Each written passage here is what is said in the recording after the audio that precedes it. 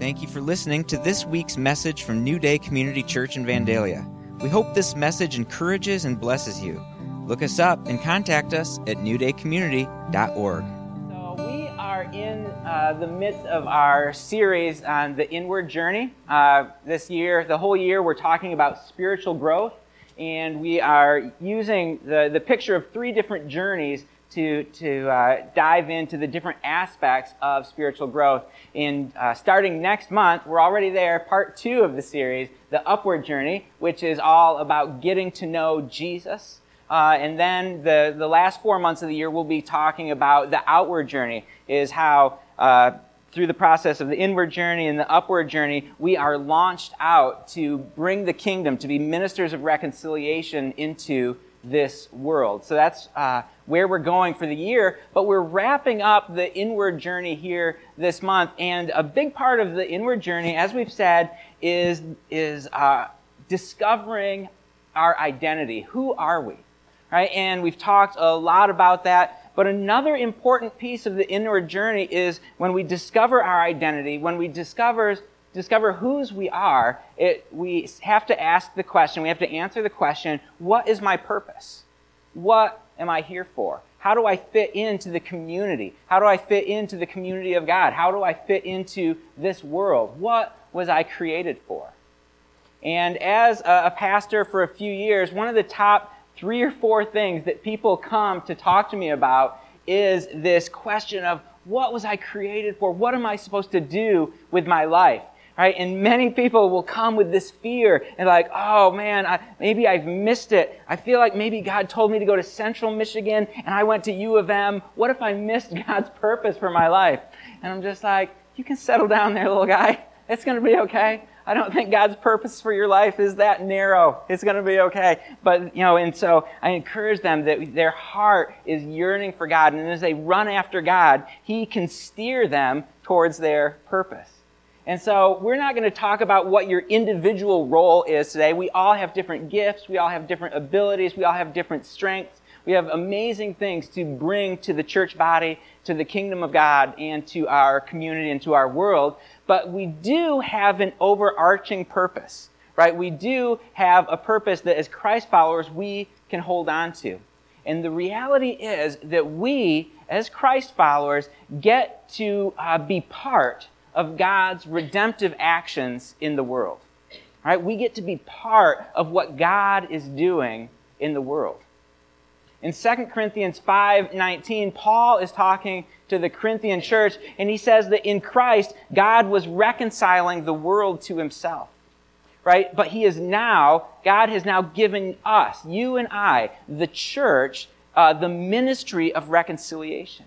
We are now the sent ones, right? In John something, Jesus says to His disciples, as the Father sent me, now I send you, right? We are now the ones that are sent into the world to bring restoration, to bring reconciliation, to help people step into a right relationship with Jesus Christ so they can spend eternity with the Father. Right? And this is our purpose. This is what we're going to look at today. This is not like, oh no, now I have to work hard to make God happy, to earn God's love, right? It is not that at all. What we're talking about is this awesome opportunity to realize that we are an integral and important part of what God is doing. Right? God, in His manifest wisdom, has chosen the church to fulfill His purposes. I've been part of the church for a long time. I've met a lot of church people, and sometimes I think, maybe God, you could have picked somebody better to do this. Like, we're not doing that well. No, we're great. We're empowered, right? But God, in His wisdom, has chosen to use the church, you and I, to fulfill His purposes. And the truth is, what I want to get at today is that we cannot be just bystanders, right? We can't be just audience members, watching what God is doing in the world, or even just watching kind of the Christian superstars in the world do the things that God is doing, right? But each one of us individually and us as a community of believers here in Cass County are part of God's mission. We are on the front lines, right? And we cannot be bench warmers in the kingdom of God. But too often, People can just pay lip service, right, to believing in Jesus. But we see that there's no sign of them stepping into it. There's no sign of them, their faith being expressed through love. We see no sign of life transformation, right? We see no sign of them laying their lives down to serve people, to bring the kingdom of God into a hurting and broken world. And I think that part of the problem, is it a quiet audience or is it a harsh topic? Or both. So I think part of the problem is that we are children of the Reformation. And I love the Reformation. I'm really grateful for Martin Luther and all the truths that came out of that, right? So the Reformation was this important event about 500 years ago in church history where Martin Luther kind of broke with the Catholic Church. And one of the things that he spoke about and he said that we have to stand firm on is that we are saved by grace through faith alone. Right? There's nothing we can do to earn our way into heaven. The gap between us and God is far too wide for us to be able to cross on our own. There's no amount of works, there's no amount of effort that we can do to be reconciled on our own. We need the sacrifice, the life, death, and resurrection of Jesus, which paid the penalty for our sins, so that we can be made right with God and that we can enter into eternal life. And that is absolutely true. Absolutely true. Being saved by grace alone is true, but we cannot allow that to draw us into a passive faith. Right? Too often, right, we can just say, I'm saved, and just go, now I'm just going to go about life as usual. We do not get to do that. The Apostle James says in chapter 2 of his epistle, starting in verse 14, he says, "What good is it, my brothers and sisters, if someone claims to have faith but has no deeds? Can such a faith save them? Suppose a brother or sister is without clothes and daily food. If one of you says to them, 'Go in peace, keep warm and well fed,' but does nothing about their physical needs, what good is it? In the same way, faith by itself, if not accompanied by action, is dead." It's pretty harsh, James. It's pretty harsh. Right? Faith by itself, if not accompanied by action, is dead. And so a passive faith is this kind of just mental assent to the reality of Jesus. Right? It's a faith which there's no change, there's no heart transformation, there's no motivation to do and to follow Jesus like he called us to follow him. Right? And this is a dangerous place to be because according to James, faith without works is dead. Right? And remember, I already said that this is not works to get us into the kingdom. Right? This is our response to the grace of God in our lives. Our conversion was really the entrance into this act of faith through which we step into our purpose, bringing glory to God and extending his kingdom. And so what we're going to see is that an encounter with God demands a response. Right? I don't know how many of you guys have played pool. Okay? Pool's a pretty popular thing, right? Amber and I got a pool table. We lived at a little house on Sprinkle Road, and it didn't have a lot of things, but it did have a glorious pool table. It was the best. And I don't remember, somebody we knew was selling it, and I got it really cheap, but it had the slate top, and it was heavy. It was my mom's aunt. Thank you. Thank you, Aunt. Thank you, Mom. For having an aunt. So we got this pool table. It was heavy. We had like 4 guys bring it downstairs, and we set it up, and it was great in the basement. There was almost enough room. Except there's that one place in the basement where there's like a support beam, and so there's a couple shots where it didn't really work out. You'd have to unscrew the, what do you call that? The cue. Anyway, that's not part of the analogy, okay? So imagine, so you're playing pool, and one of the things that you learn when you play pool is when you hit the cue ball and it slams into one of the pool balls, that pool ball is going to respond, right? And hopefully it's going to land over in the corner pocket, right? That's the idea. Now imagine that the cue ball is a resurrection encounter with Jesus, is an encounter with the grace of Jesus, right? And as the grace of Jesus hits us, right, we are motivated, we are launched into action. right? It is the power of the grace of God working in us that launches us into action, right? But a pool ball is a little bit different than a person, because a cue ball does not have free will, right? A pool ball can't stand there and go, no, I really like it here. I like this part of the pool table. I see where you want to send me. I don't know what's down that hole. Like, that's pretty scary. I'm just staying right here, right? But as human beings, we have a free will that can respond to Jesus in two ways. We can say, Lord, have your way. Or we can say, no, I'm happy here. And it is dangerous to refuse that reaction, to be launched into whatever it is that God has for you. And so the encounter with God demands a response.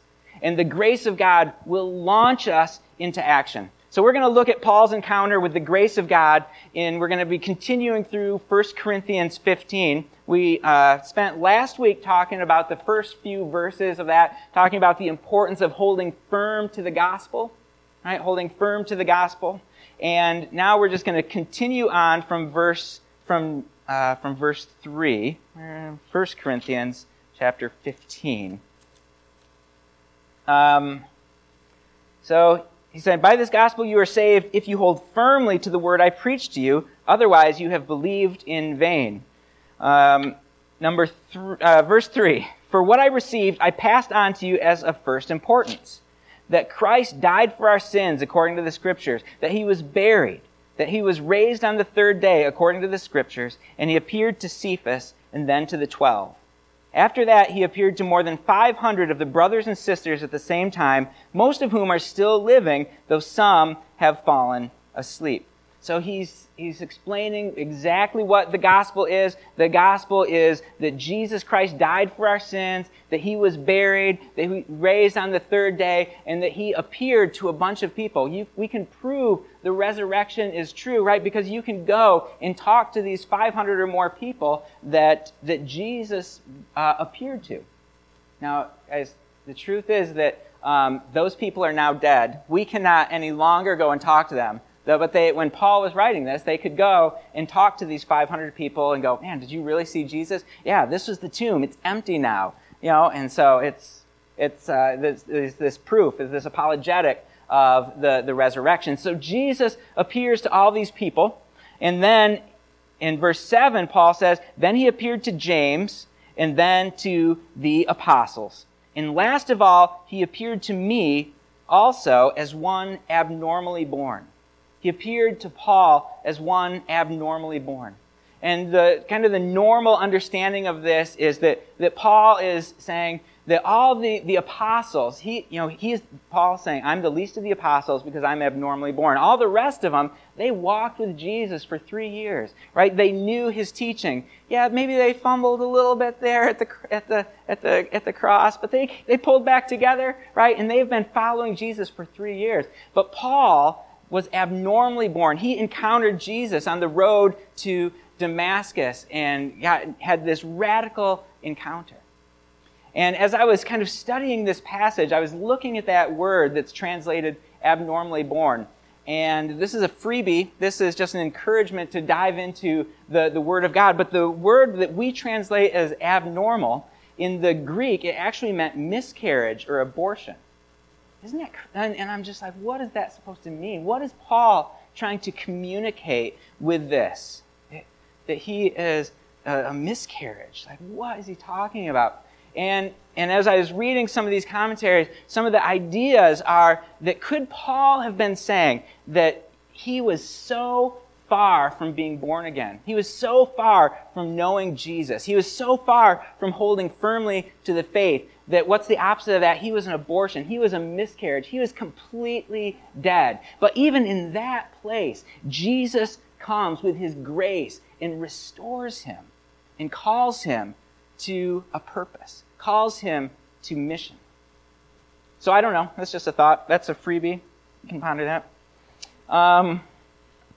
Anyway, so last of all, he appeared to me also as one abnormally born. And he says, "For I am the least of the apostles, and I do not even deserve to be called an apostle, because I persecuted the church of God. But by the grace of God I am what I am. His grace to me was not without effect. No, I worked harder than all of them, yet not I, but the grace of God that was with me." All right, here we see he calls himself the least of the apostles. He's persecuted the church. He hasn't walked with Jesus. He is a mess, but the grace of God impacts him. The grace of God meets him, and it was effective in his life. And how was the grace of God effective in his life? This chapter says, "I worked harder than all of them." I worked harder than all of them. This encounter with Jesus wasn't just this revelation that Paul's like, "Oh, wait, Jesus is real? Oh, okay, well, I'm sorry. I'm just going to quit persecuting the church." And then he goes home and watches Netflix until Jesus comes back. All right? That is not what Paul did. Right? But that's what some of us do. I've been there. I've been that guy. Right? Paul was launched into ministry. He says, by the grace of God, I am what I am. His grace to me was not without effect.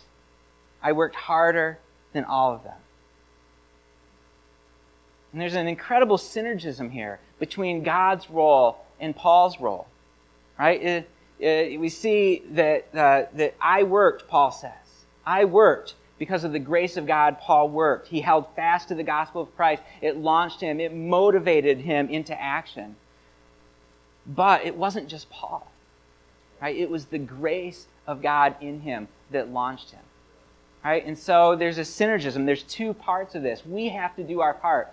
It's mostly God. All right? Good news. It's mostly God. He is the one who is effective. He is the one who makes things happen. He's the one who transforms hearts and minds. We can't do this. All we can do is say, "Yes, Lord," and step into Him by following Him and doing what He has called us to do. All right, so we're going to take a little bit closer look at Paul's encounter with Jesus on the Damascus Road. So you can turn in your Bibles to Acts chapter 9. This is Paul's conversion story. Before Paul met Jesus, his name was Saul, got changed a little bit later. So this is Paul's conversion story that he was referring to here in 1 Corinthians 15. Verse 1. Meanwhile, Saul was still breathing out murderous threats against the Lord's disciples. He went to the high priest and asked him for letters to the synagogues in Damascus, so that if he found any there who belonged to the way, whether men or women, he might take them as prisoners to Jerusalem. As he neared Damascus on his journey, suddenly a light from heaven flashed around him. He fell to the ground and heard a voice say to him, "Saul, Saul, why do you persecute me?" "Who are you, Lord?" Saul asked. "I am Jesus whom you are persecuting," he replied. "Now get up and go into the city, and you will be told what you must do." Right? You will be told what you must do. And this little word here that is translated do, elsewhere in the New Testament, is translated to make, to do, to effect, to bring about, to accomplish, or to perform. It is always an active thing, right? It's always doing something. It's always accomplishing something, right? He was not called to just to believe and wait for Jesus to come back. He said, "I've got something for you to do, Paul." God had a task for him. And so this conversion was an entrance into a life of discipleship. Right? Like I said, he didn't go back to normal. He didn't go back to just hanging out in the temple or tent making or whatever it was that he was going to do to make a living. He didn't just go back to that and twiddle his thumbs. No, he went into action because God had called him to do something. And he has an amazing calling. We see this in verse 15. The Lord's talking to Ananias, and he says, he's telling Ananias to tell Paul, "This man is my chosen instrument to proclaim my name to the Gentiles and their kings and to the people of Israel. I will show him how much he must suffer for my name." Right? So Paul has this amazing calling, this amazing purpose. Right? And it's not going to be all easy and fun. Paul is going to have to suffer. He's going to have to persevere. He's going to have to endure as he follows Jesus Christ. And we might say that, well, yeah, Paul was called to do something. Paul was important, right? He was a special guy. He had something incredible to do. Right? And in a sense, I absolutely agree. Paul was special. He was an apostle. We don't have the same calling that Paul had, but we are special too. Right? Each and every one of us, we have a different role. We have a different task in God's story. But just like Paul, we have been called to fulfill God's purposes in the earth. You were called. You have been empowered. You have been chosen to fulfill God's purposes in the earth. That's good news. So don't believe the lie that you don't have a part to play. Don't believe the lie that you're not good enough, that you aren't smart enough, that you don't really have anything to offer. Right? Don't just go, I'm just going to let the superheroes of the faith, the Billy Grahams and the Reinhard Bonnke's and all these impressive pastors and leaders and worship leaders, and I'm going to let them extend the gospel. Right? There are no bystanders in the kingdom. And so God says some incredible truths about you. He says in John 3:16 that he loves you. If you are here, if you are alive, if you are breathing, God loves you. If you are a part of the human race, God loves you. God has chosen you. You can see that in John 15:16 and 1 Peter 2:9. Chosen generation. God has a purpose for you. You were created to have influence. You were created to do good works. And you have been empowered to fulfill all that God has called you to do. Right? Because it's God's power, His empowerment inside of you. The same power that rose Jesus from the grave dwells inside of you. That is the power. That is what we're using to effect God's purposes. We can say, well, I'm not very smart, I'm not very sharp, I'm not this or I'm not that. But it is God who moves. And we just say, okay, Lord, where do you want me to go? I'm ready. Because you might feel unqualified. You might feel like you've been disqualified. Right? But the truth is, the Word of God trumps what you feel. We need to submit our feelings and our attitudes, our beliefs to the truth that's revealed in the Word of God. What does God say about you? He loves you. He's chosen you. He's called you. He has empowered you. He created you to have influence. He created good works for you to step into.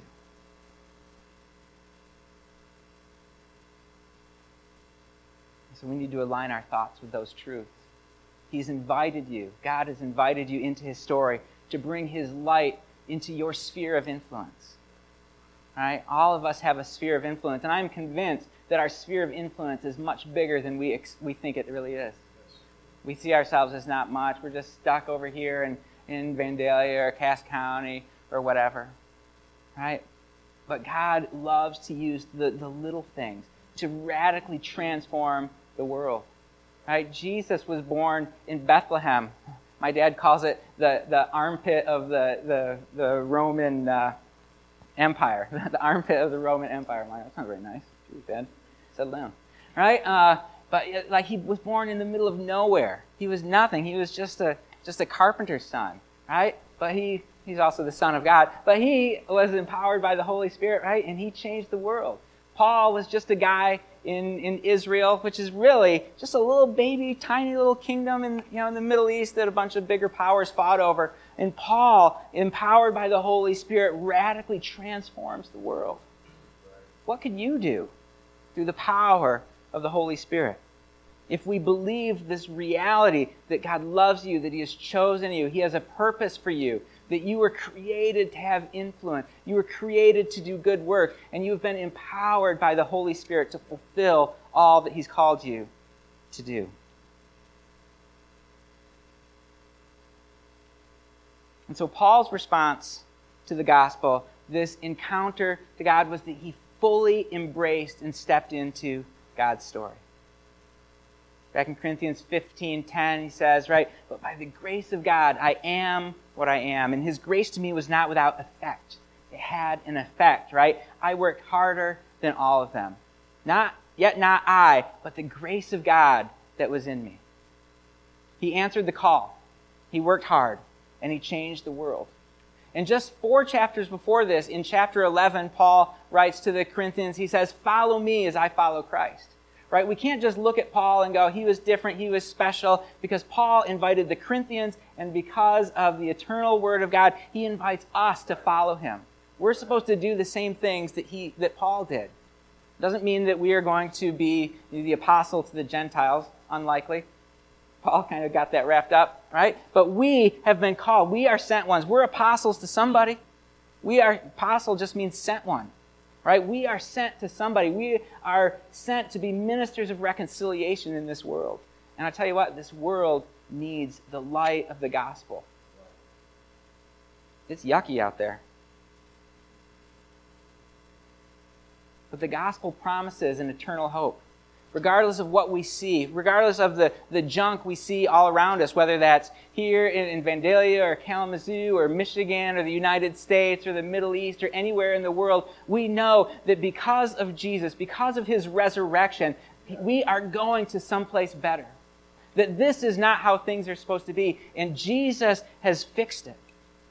Right? We are going to a place. All of history is moving towards the consummation when Jesus comes back, when he restores, brings about the new heavens and the new earth, and he restores all of the cosmos back to what is supposed to be. Living face-to-face relationship in the presence of God.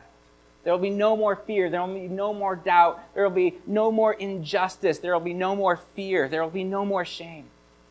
Right? And so it's that eternal hope that causes us to endure whatever the enemy throws at us here. Right? And we are holding on to the hope of the kingdom and its fulfillment, to persevere and to hold on, to endure the suffering of this world so that we can get to this consummation hope, this eternal hope, and we can bring as many people with us as possible.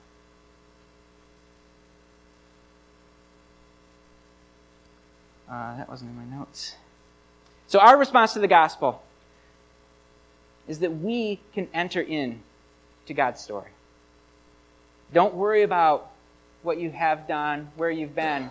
God has made you new, right? 2 Corinthians 5:17 says, "Therefore, if anyone is in Christ, they're a new creation. The old is gone. The new is here." Don't let your past determine what you're going to do now. God has created you brand new, and he has given you something to do.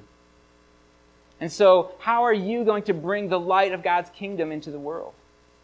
How are you going to walk out this act of faith, following Jesus, laying your life down, picking up your cross? And being a faithful Christian, this isn't supposed to be heavy. This is exciting. This is good news, friends. Don't worry. Being a faithful Christian, it means being a great husband. Right? Paul, in many of his epistles, talks about these amazing realities of who Jesus is, and the implications of the gospel often come down to, so be a great husband. Right? So love your wife well. Love your husband. Be a great parent. Be a great kid. Right? Be the best boss you can be. Be the best employee you can be. Bring the kingdom of God, the influence of the kingdom, the attributes of the kingdom into every sphere of influence that you are in. And that is going to change the world. Right? The kingdom of God, it's a place of freedom and justice. It's a place of peace and joy. So as we go about life, we can look for places where there's oppression. Let's look for places where there is injustice, where there is pain, and go, how can I bring the kingdom realities of justice and peace and joy and freedom into this area of darkness? We had a great opportunity yesterday when we brought these bags of groceries, right? What a simple thing to do. Yeah, it took some logistics, and we pulled together. It took a little bit of time. But we invaded Vandalia with the love of Jesus. Right? We expressed our love.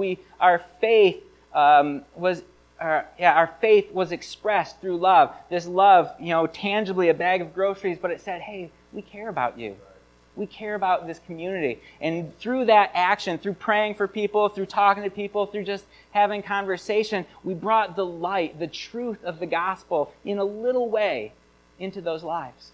And we're going to continue doing it. We're going to continue bringing the truth of the gospel into this county until everybody here is lifting up the name of Jesus. Every person here is exalting Jesus and knows that they are sure that they get to spend eternity with the Father. And so our encounter with God, our conversion experience, it was not the end of something, but the beginning of a life of discipleship. A life of clinging to Jesus and fulfilling the work that He has called us to do. And I believe with all of my heart that it's in this active faith where we get to step into the abundant joy, the abundant life, the fullness of life that Jesus has for us. I've met a number of people who told me, I tried Christianity, it didn't work for me.